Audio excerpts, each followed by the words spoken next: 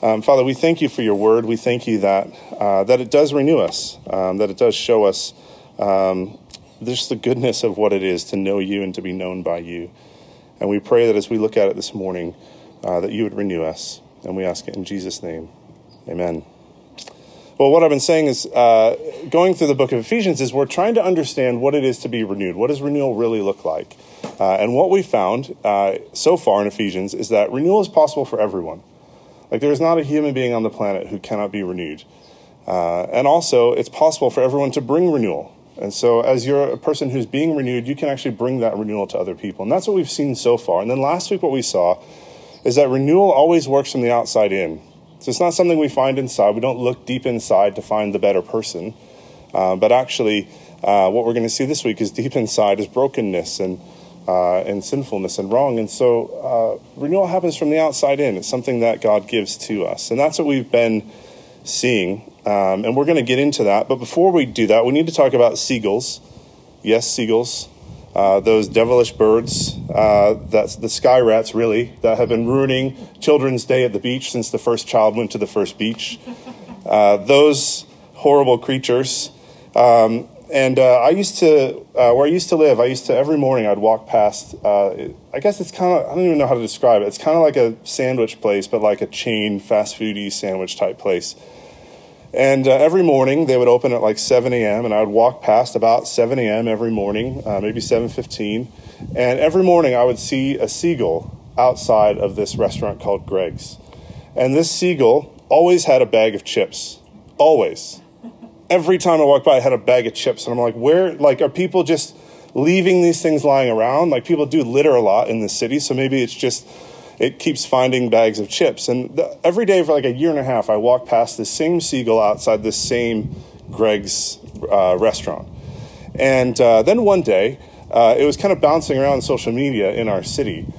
Somebody who worked in that shop took a video of a seagull that every day when they would open up, they had these like kind of automatic doors, the sensor doors, and every day when they opened up, the seagull would come, trip the doors so they would open, it would walk in, it would grab a bag of chips, and then it would run out of the store. And that's how it got. Every single day for like a year and a half this happened. This seagull would leave its lair, because seagulls are devilish birds, so they live in a lair, not a nest. And it would fly to the city center, to this Greg's, and it would go in every day and steal a bag of chips. That is just one example. I could give you many of how awful these birds really are. Now, stick with me, because we're taking a long walk to my point with this. But do you remember Finding Nemo? Do you remember the seagulls in Finding Nemo? So Pixar, through their technology, finally figured out how to translate what seagulls are saying. Do you remember this? And so what we learn is that awful piercing sound they make is actually just one word over and over again. It's mine, mine, mine. Do you remember this? Like nothing in a Pixar film has ever proven to be more true to life than that. That's what seagulls are thinking. Every day that seagull would wake up and leave its lair and go and do this. It would see a bag of chips and go, mine, mine, mine. It would go in and take it. Now, not only is that true to life for seagulls, but it actually might be Pixar's, here, I'm making a huge leap here, okay? So we've done the long walk and now the huge leap, okay? It might be Pixar's greatest contribution to the description of the human heart. That might actually be their greatest contribution. What do I mean by that? Well, I'm going to jump straight into the passage to point this out. Sometimes the best way to draw us into a topic is to look at our culture and see where something is true and point to that, and then look at what the Bible has to say about it, to see where the Bible agrees with it, to see where the Bible challenges our deeply held cultural beliefs and values. But sometimes the best way is to get into a topic is to look at what the Bible has to say first. One of the ways the Bible describes itself is it's like a mirror. And we all know how a mirror works. You look at it and you see what you really look like. That's how a mirror works. And we know that. I didn't even need to describe that because you knew that. It reveals who you really are. And the Bible works that way sometimes. And this passage is a really good example of that. In this passage, the Bible actually works like a mirror. It's like the mirror that reveals that you've had mustard on your mouth since lunch and you're an hour into your first date with someone that started at 7 p.m. That's how this passage is going to work. You might be horrified at first at what you see. But then the Bible does what a good mirror does. It actually then comforts you. And so you're comforted then once you wipe the mustard off, right? I mean, you still feel bad about it, but at least you know you look better. And so it comforts you. It helps set right what was wrong. And so as we continue to look at this topic of renewal in the book of Ephesians, we're going to see the Bible's going to be like that.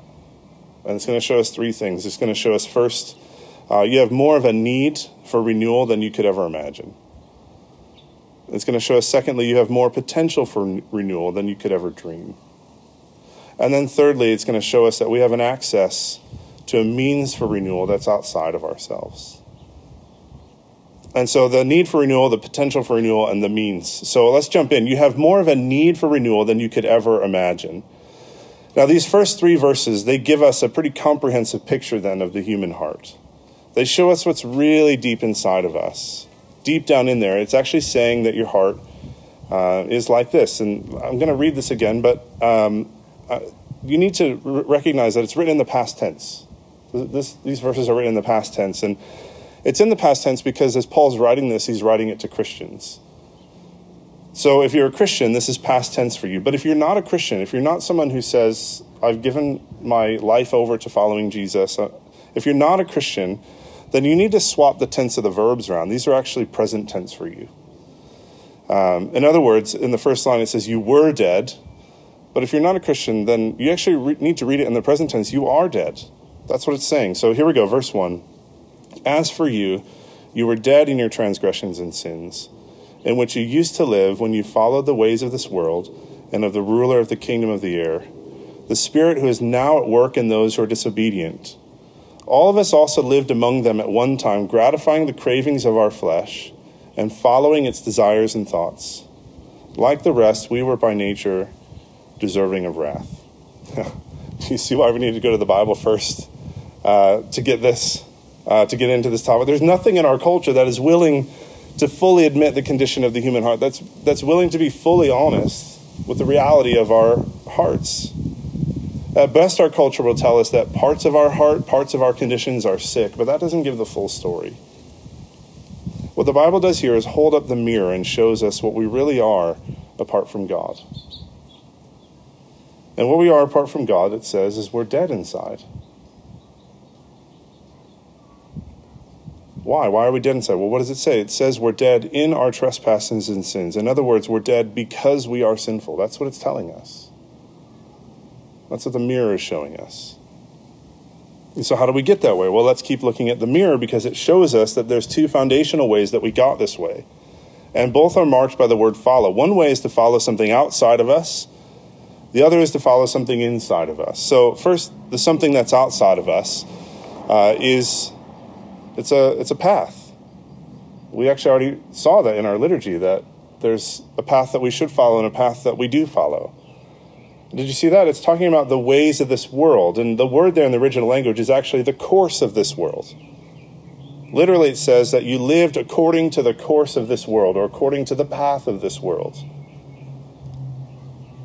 But it gets really interesting because look at who sets the course. Who made the path? What does it say there? Our translation says, and the ruler of the kingdom of the air, but it mirrors the last statement. So the first one said you lived according to the course of the world. And this one says, according to the ruler of the kingdom of the air. So we lived according to the path, which is set according to the ruler of the kingdom of the air. Now, what in the world is that? What is the ruler of the kingdom of the air? I mean, are we talking about Space Force? Is that what's going on here? No, he's talking about demonic spiritual forces. And boy, wouldn't that be fun to dig into? That'd be really fun to dig into. But that's not the focus of the passage. And what we need to see for now is that the course of the world is not neutral. The way of the world, the course, the path of the world, it's not neutral. It's actually being manipulated by darker forces. And notice where those darker forces are leading the path. So then it says the Spirit, referring again to the ruler of the kingdom of the air, the Spirit who is now at work in those who are disobedient. And so what does that mean? What's that telling us? What's the bottom line here? Well, one of the ways we sin is by following something outside of us, then following a path outside of us that leads us to be disobedient. And so firstly, what this is saying is that sin is living in disobedience to God. And one of the ways that we become that is by following a path that's outside of us. But the other way we sin is to follow something that's inside of us. So second, look at something that's inside of us. Look again at verse 3. All of us who lived among them at one time, gratifying the cravings of our flesh and following its desires and thoughts. Now, we know we're looking inside of us because look at the word Paul uses here. He uses the word flesh. It's our flesh.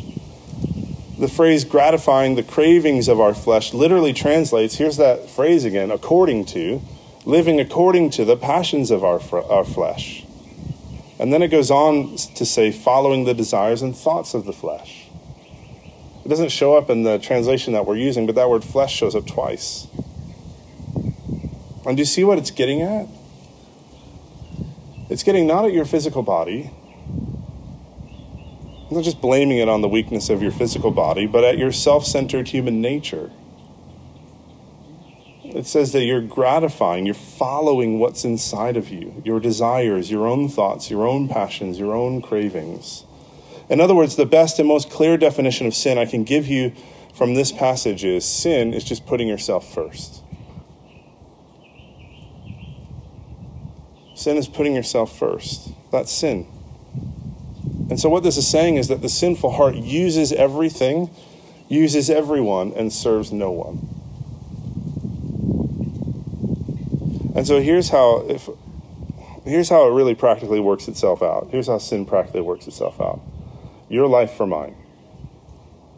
You exist for my benefit. Your life for me. And that's what the mirror is showing us, that if I look into my desires, my thoughts, my cravings, what I find is that my default tendency is to then use my relationships, use the people, use the things around me for my own benefit, to fulfill my cravings, to gratify my desires, to strengthen my opinions.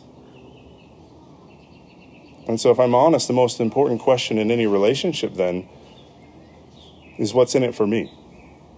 So I know this person and they're great, but what's in it for me? And that even if I have to give something up, the benefit, so like even if I have to serve this other person, really what's in my heart is that, well, the benefit better outweigh the cost. Better be worth it for me to serve this person. Now that's pretty bad. That's what the mirror is showing us. It's showing us that if you look inside, what you see is self-centered human nature. And that's pretty bad. Because it actually puts us at odds with the people around us. But it actually is worse. It actually gets worse. Not only does sin lead us to such a self-centered human nature that we say, your life for me, but it actually puts us at odds with God. Did you see that at the end of verse 3? It says, like the rest, we were by nature deserving of wrath. What this is saying is that your self-centered human nature is what makes you an object of God's wrath. In other words, it means that you're God's enemy. That's what it's telling us. And so here's ultimately what self-centeredness does, what sin does. It not only does it say your life for mine, but it actually causes us to put ourselves in God's place. The way that God designed and created every human being was so that God would be at the center of our lives, that he would be on the throne of our lives, that he would be the object of our worship, that we would obey him, that we would live to please him, that he'd be the center of everything for us. But sin knocks God off the throne and puts yourself there instead, which actually then makes you God's enemy. That's what the text is showing us. That's what the mirror is revealing to us. And let me just briefly relate this back to the overall theme of what we've been looking at, which is renewal, right? Self-centeredness is actually the opposite of renewal. It's the opposite. Don't you see that if everyone puts themselves first, then renewal isn't possible? Like you can't be renewed, they can't be renewed, no one can be renewed because everyone's just thinking about themselves. If it's your life for me, how could you ever possibly bring renewal to another person, right? Because it's their life for you. And being renewed and bringing renewal requires everyone to flip that around. And so instead of your life for me, it needs to become my life for you. So far we've seen that we have more need for renewal than we could ever imagine, and it's pretty bad. That's the negative side, but that's just the mirror being honest with us. But in verse 10, we find out, if you skip all the way to the end, there's a plus side to this. You have more potential for renewal than you could ever dream of. And so, yeah, you have more need for it than you can imagine, but you have more potential for it than you could ever dream of. Skip down to verse 10. For we are God's handiwork, created in Christ Jesus to do good works, which God prepared in advance for us to do. And what we see is there's potential for two things. So first, there's the potential to be renewed, more potential to be renewed yourself than you could ever dream. But also, secondly, you have more potential to bring renewal than you could ever dream of. And so first, let's look at the potential to be renewed. It says, we are God's handiwork, created in Christ Jesus. Now, do you know what that's referring to? Oh, well, I wish we could get all the way into this, but this is referring to the doctrine of the image of God in creation. But if you go back to Genesis 1 and 2, you'll see this. Do you remember how Genesis 1 says everything was created? Do you remember how it goes? And God said, let there be light, and then there was light. Do you remember that? And God says, let there be plants and trees, and there are plants and trees. And God said, let there be animals, and there are animals, and so on and so forth. This happens over 5 days of creation. It actually bleeds into the 6th day of creation. But when you get to the creation of humankind, there's a change. There's a change. Even earlier on the 6th day of creation, when God creates the animals, God says, let there be, and then there is. But then it gets to the creation of humankind, and there's a change. And when you read a list like that, and there's a pattern, and you see a break, that's where you should pause, because that's the emphasis. And here's how the pattern breaks. In Genesis 1:26, it says, then God said, and you're expecting him to say, let there be. But instead, then God said, let us make mankind in our image, in our likeness. Not let there be mankind, but let us make. What's that saying? Hold on to that. Then in verse 27, so God created mankind in his own image. In the image of God, he created them, male and female, he created them. And so not only did God make humankind, but he made humankind in his own image. And it's such an important point that the text actually makes it twice. It says he made him in his own image, in the image of God, he created them. Now there's more, because when you get to Genesis chapter 2, it tells you how God made the first man. So what we saw in chapter 1, where it says, let us make, in chapter 2, you see how he does it. Let us make. It says that he, and here's the important word in chapter 2, it says he formed him from the dust of the ground. And so he does more than speak. It's almost as if God used his hands. Not only that, but it goes on to say that God breathed life into his nostrils. Into his nostrils, he breathed the breath of life, and the man became a living being. That's what it says. And so this is what our text in Ephesians 2 means when it says that we are God's handiwork, created in Christ Jesus. God making man with his loving, artistic care and breathing life into him.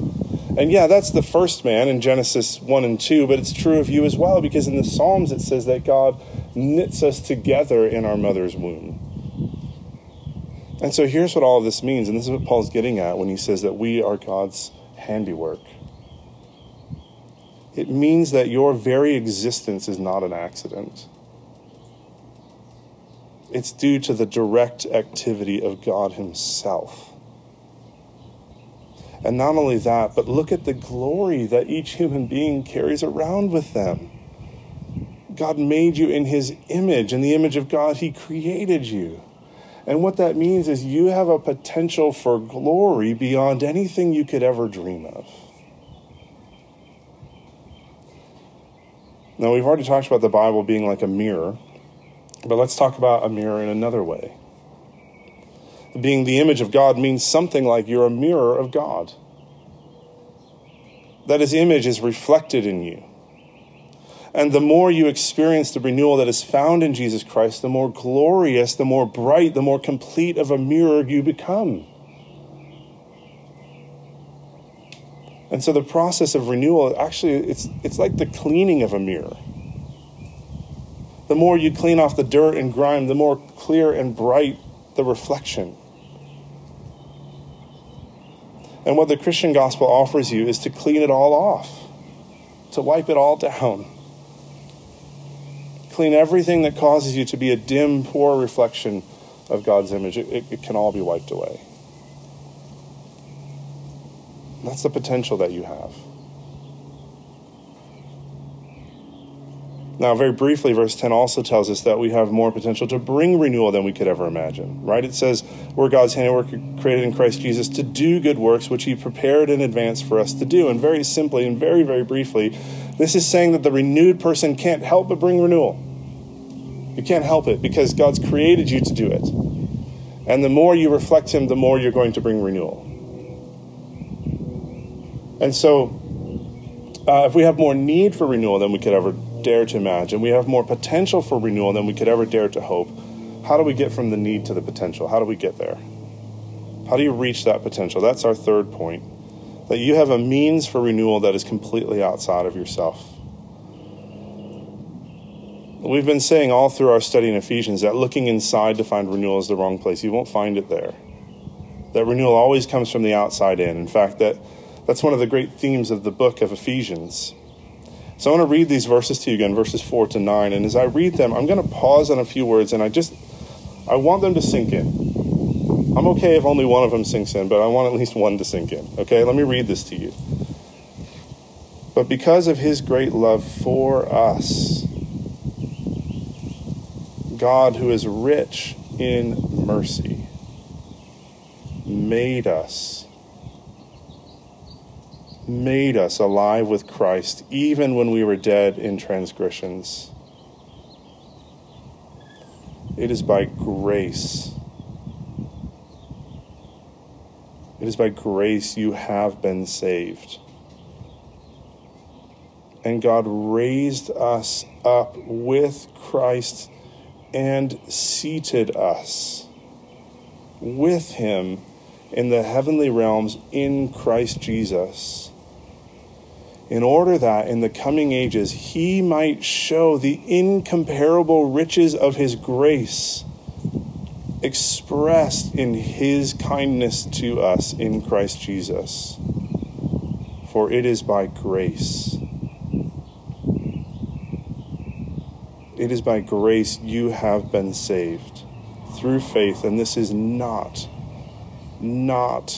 from yourselves. It is the gift of God, not by works, so that no one can boast. Now, I hope just one of those words sink in with you. All of them point to the same truth. All of them point to the same truth, that the means for renewal is completely outside of yourself. And let me show you, there's a massive transition that happens between verses 1 and 3 and verse 4. Remember in verse 1, it says you were dead in your transgressions and sin. And then in verse 3, it says you were by nature deserving of wrath, right? That's the mirror. What's the transition? Well, it's a but, and it's a big but. And I like this but, I can't lie. Thank you. Thank you. Thank you. The transition is from death to life. It's from wrath to raised up and seated with Christ in the heavenly realms. This but leads us to the truth that renewal can only come from the outside. Did you notice as I read that who does the action? Who's the one doing the action in every single verb in those sentences? It's God. God is the one who's doing the action. We are the passive recipients of each action. We don't make ourselves alive. It says he made us alive. We don't raise ourselves up. It says he raised us up. We don't seat ourselves. It says he seats us. We don't renew ourselves.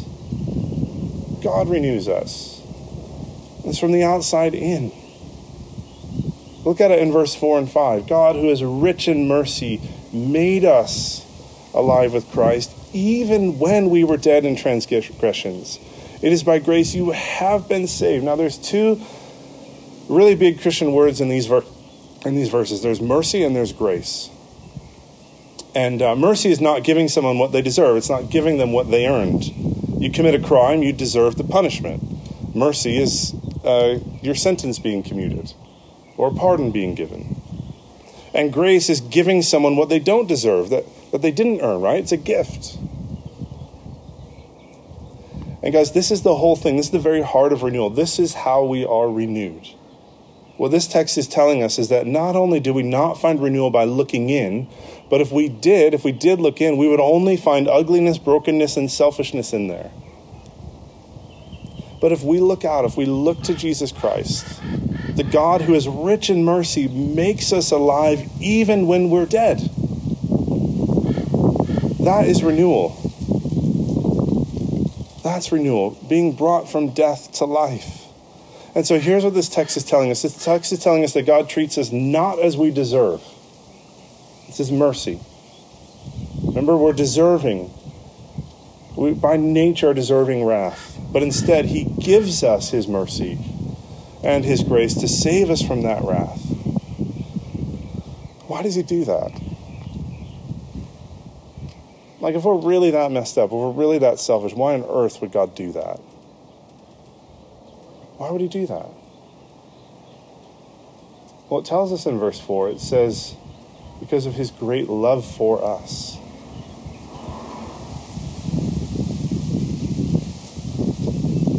And how does he express that love? Well, he tells us in verse 7, look at this. In verse 7, God shows us the incomparable riches of his grace expressed in his kindness to us in Christ Jesus. Now, the biblical word for kindness doesn't mean a sentimental feeling. It means not just feeling, but action. It means not just a warm intention, but it means costly action. Not just saying something, but doing it. It wasn't God's sentimental feeling that saved us. It was his kindness. In other words, it was his kind action, his costly action. And notice his kindness was expressed to us in Christ Jesus. And that means Jesus Christ, he's the one he performed the kindly action. He did it. He didn't just say he was going to do it. He did it. And what did Jesus Christ do? Well, let's put this whole thing back together now. What we saw in verses 1 to 3 is that the essence of sin is us putting ourselves where only God deserves to be. Putting ourselves at the center of our lives, at the throne of our lives. And what is sin? It's putting ourselves where only God deserves to be. What is salvation? It's God putting himself. It's God putting himself where only we deserve to be, which is what he did at the cross. And because Jesus Christ came and took our seat where we deserve to sit, under wrath, under punishment, under judgment, for our rejection of God, we can have his. He didn't just take the physical suffering, he took the wrath of God in verse 3. And do you know what that means for him to take the wrath of God? It means that he was cut off from the Father.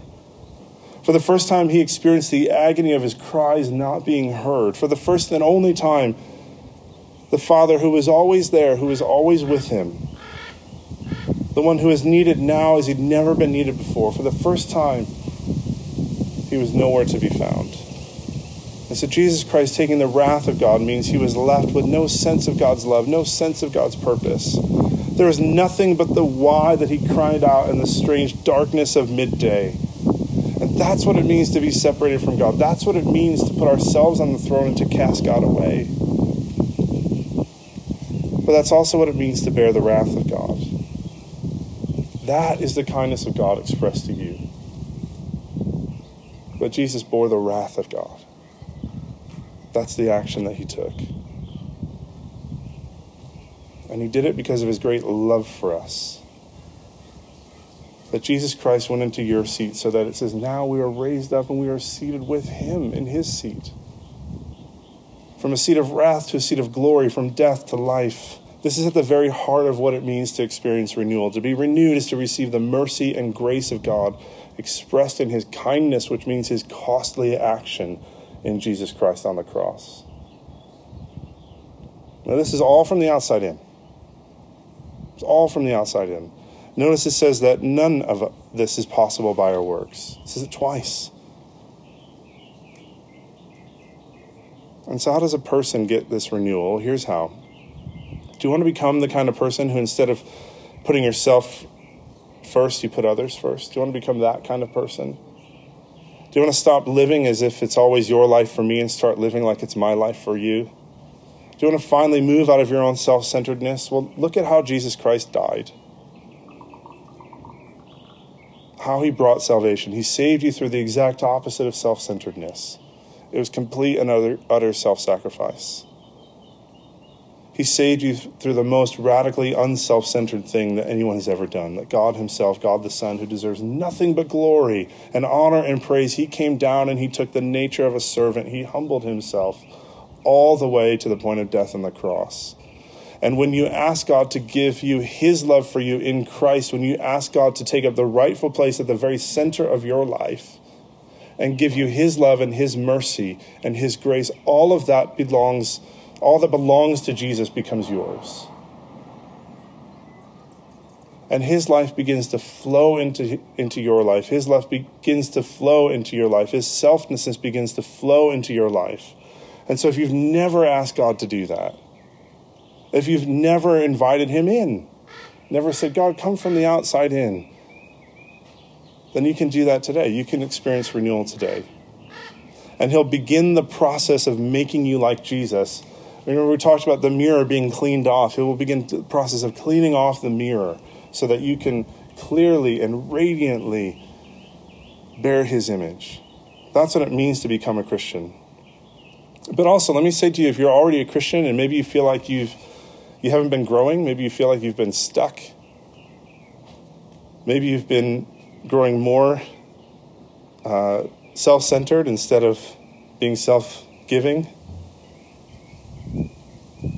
Remember, you have more potential for renewal than you could ever dream of, and so ask God for more. Ask him to make you more self-giving each and every day. That's a prayer that I promise you God longs to answer in your life.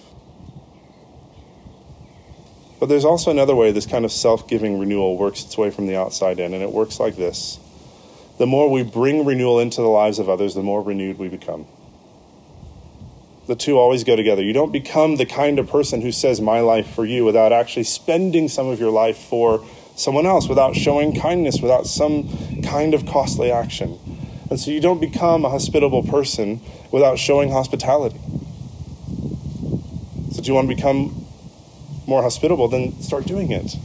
You don't become a forgiving person without forgiving someone. So do you want to become a forgiving person? Then start forgiving. You don't become a patient person without exercising patience. Did you see how that works? So you just name the thing that you think, this is where I need to be renewed in my life. You name that thing. You ask God to let that flow into your life, and then you go and do it. And through that, God makes you more like that. He renews you. It's as we live out the image of God, as we, like a mirror, reflect his character, that we become more and more a clearer mirror of that image. It's as we bring renewal into the lives of others that we become renewed ourselves. Now, if we're going to live this way, we need to ask God's help, so I'm going to ask him for that. Father, we are so thankful for your word. We're so thankful that it works like a mirror, that it can point out the things in our lives that really need to be challenged. Thank you that your word has done that today. Father, we all want to live up to this potential that we have of being a radiant and clear image of God in this world. And so please would you do that in us. Please would you renew us. And please, Lord, would you help us to bring renewal to others. In Jesus' name, amen.